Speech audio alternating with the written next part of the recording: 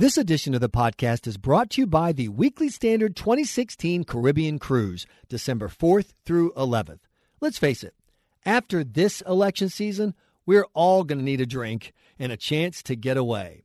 And what better way to rest up, recover, and get ready for the battle ahead than to join your Weekly Standard favorites like Bill Crystal, Fred Barnes, Steve Hayes, Jonathan Last, Matt Labash, and Matt Continenti on a beautiful Caribbean cruise. There'll be plenty of opportunities for one-on-one conversation with your Weekly Standard favorites, plus special guests like Eric Erickson of TheResurgent.com, Mary Catherine Ham, Molly Hemingway of The Federalist, and Pulitzer Prize-winning cartoonist Michael Ramirez. You'll enjoy daily panels and speeches, private cocktail parties, and nightly dinners with your fellow guests and speakers. To learn more or to reserve your cabin, go to weeklystandardcruise.com. This is one year when we all need something to look forward to. So look forward to the Weekly Standard 2016 Caribbean Cruise, December 4th through 11th, weeklystandardcruise.com.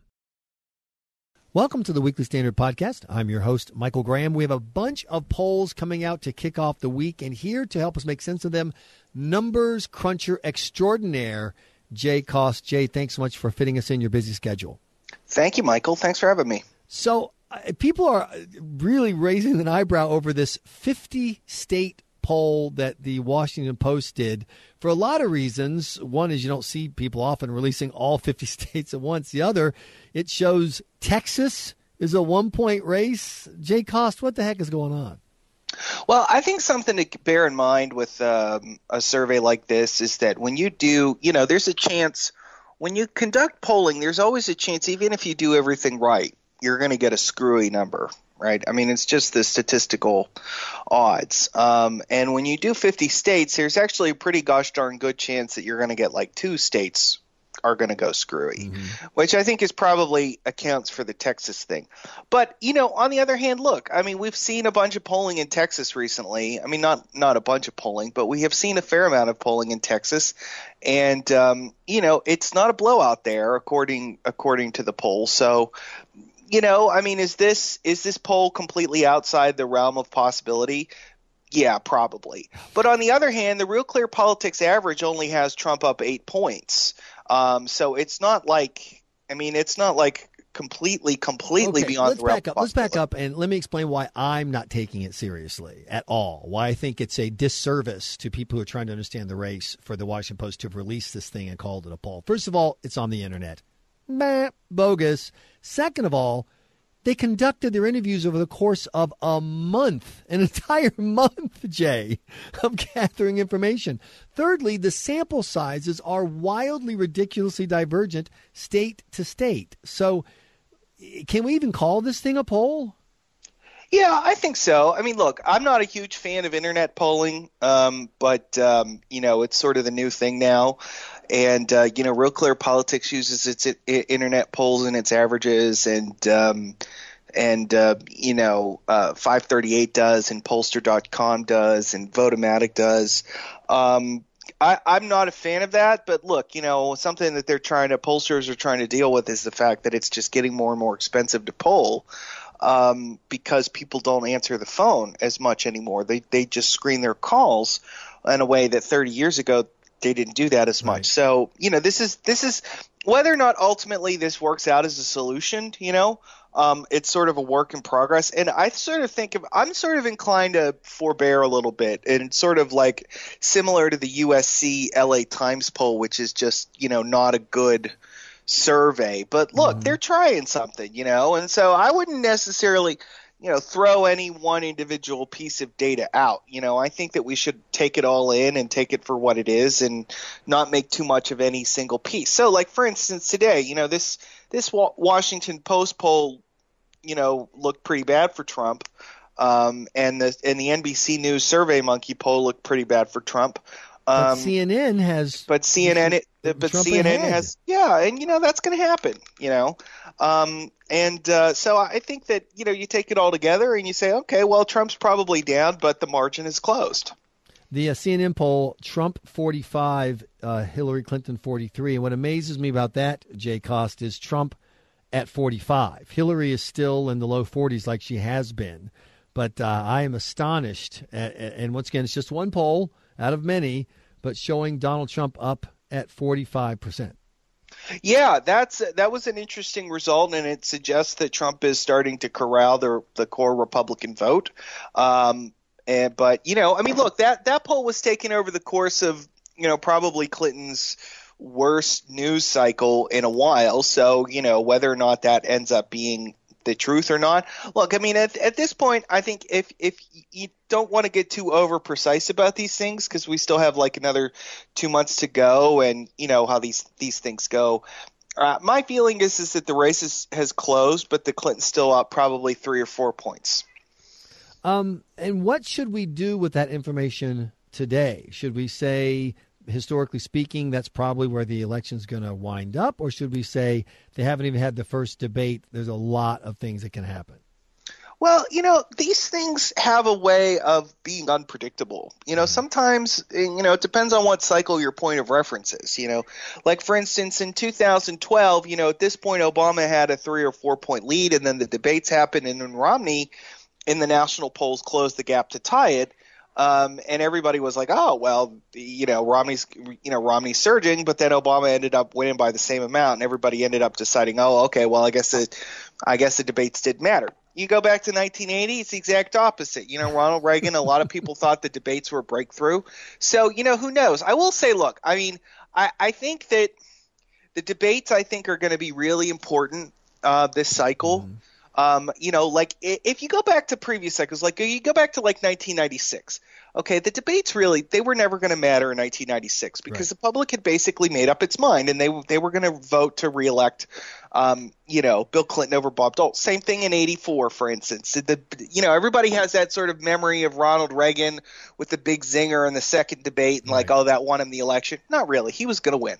I think that this election, it's probably going to be closer to like, the 2000 debates, I think, were really important. I think that whenever you have two candidates who are neither of whom is the president, I think the debates matter a lot because, when you're debating a president, when the president's at the debate, everybody thinks of him as the president, and I think the debates are an opportunity for people to get a gauge of people and whether or not, okay, does this person kind of fit the mold, the categories I have in my head of being a president, and also, look, we got to throw this out there. We have Trump in the mix.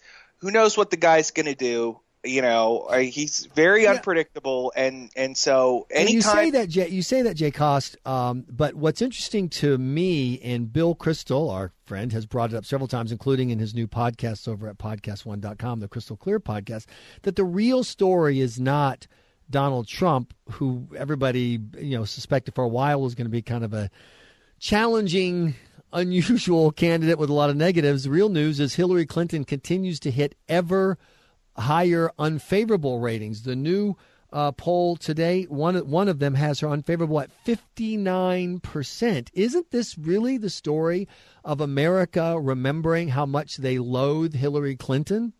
Yeah, I mean, I don't know if it's the story, but I think that the story of this election is that the country hates both the candidates that the primary voters supplied them.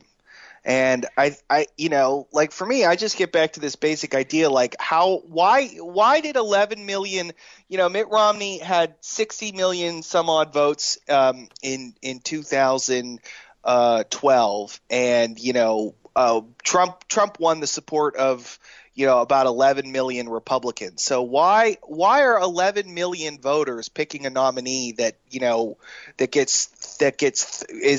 should get no less than 60 million votes? The same thing with Hillary Clinton. Hillary Clinton got 17 million votes, and there's about 65 million people who voted Democrat in 2012. Why are we letting? This is something that all Americans should be asking themselves. Why did we let such a tiny minority? We're talking about maybe 25% of the voting public. Why did we let 25% of the voting public select the two most awful candidates in American history? I think it's called the democratic process, Jay, but you can correct me on that if you'd like. Well, it's more complicated than that. Actually, it's really not. I mean, anyone who wanted to show up and vote could show up and vote in the vast majority of states. A few have restrictions on party affiliation, and even those are kind of squishy. So, yeah, I mean, the people, you can't say that the people didn't pick these guys. Yes, you can. Why How? not? Well, because The there's doors all are wide open. Well, there's all sorts of manner. First of all, it's not simply the selection of the actual candidates, but there's also the narrowing, the winnowing of the field. There's the framing of the debates. It's called the mobilization of bias, or the second face of power. The first face of power is the actual choice. The second face of power is who gets to decide what will be the choices for number one. Number two, it also matters enormously how the votes are actually counted, because we have, for instance, the system that we employed with the primaries is a first past the post system, where the person who wins just basically a spare plurality of the vote wins the whole thing. And there are so many other ways to choose to select somebody through the democratic process. So when you say it's just the democratic process, I mean, that really is, in a lot of respects, opening a can of worms. There's so many other ways for a democratic process to work. But you can't argue that people didn't know what was going on. It's not like these elections, as you and I know, there are a lot of primary elections that kind of slip by. No one really cares, who's going to show up. Everybody knew there was a big show in town. I was in Georgia for Super Tuesday, and there were, there's tons of turnout. Everyone was talking about. There were lots of candidates to choose from. They were all there. Jeb was there. Marco was there. The whole gang was there. And the voters made their decision. I mean, I don't think that's disputable. The question is, what will voters do with the consequences of that decision in November? And more of them are apparently finding Hillary Clinton, they're unable to support her. Well, we'll see. I mean, it's, there's still a lot of game left to play. I think that neither of these candidates are particularly well liked. So, and look, the RCP average right now has Hillary at 41.4% and Donald Trump at 39%. So I look at this and I think to myself, the country doesn't like either of these people. Right. Donald Trump's favorable rating in the polls is, in the RCP average, is 37%. Hillary's is 41%. I mean, neither of them is really liking. The CNN poll you referenced has Clinton's unfavorable rating among likely voters at 56% and Trump's at 54%. So we have a situation in which the vast majority of the country dislikes both candidates. And it's astonishing to me that Hillary Clinton hasn't talked about anybody being a rapist. She hasn't talked about anybody swear ever. She hasn't urged anyone to punch anybody, and yet she is as unpopular as Donald Trump. And I find that story fascinating. We'll see how it goes forward. Jay Koss, thanks so much for joining us for the podcast. We appreciate your time. My pleasure. You've been listening to the Weekly Standard Podcast. Please be sure to check weeklystandard.com regularly for podcast updates. Also, subscribe to our podcast on iTunes. Please give us a 5-star rating. We always appreciate that. Find us at itunes.com as well. I'm your host, Michael Graham.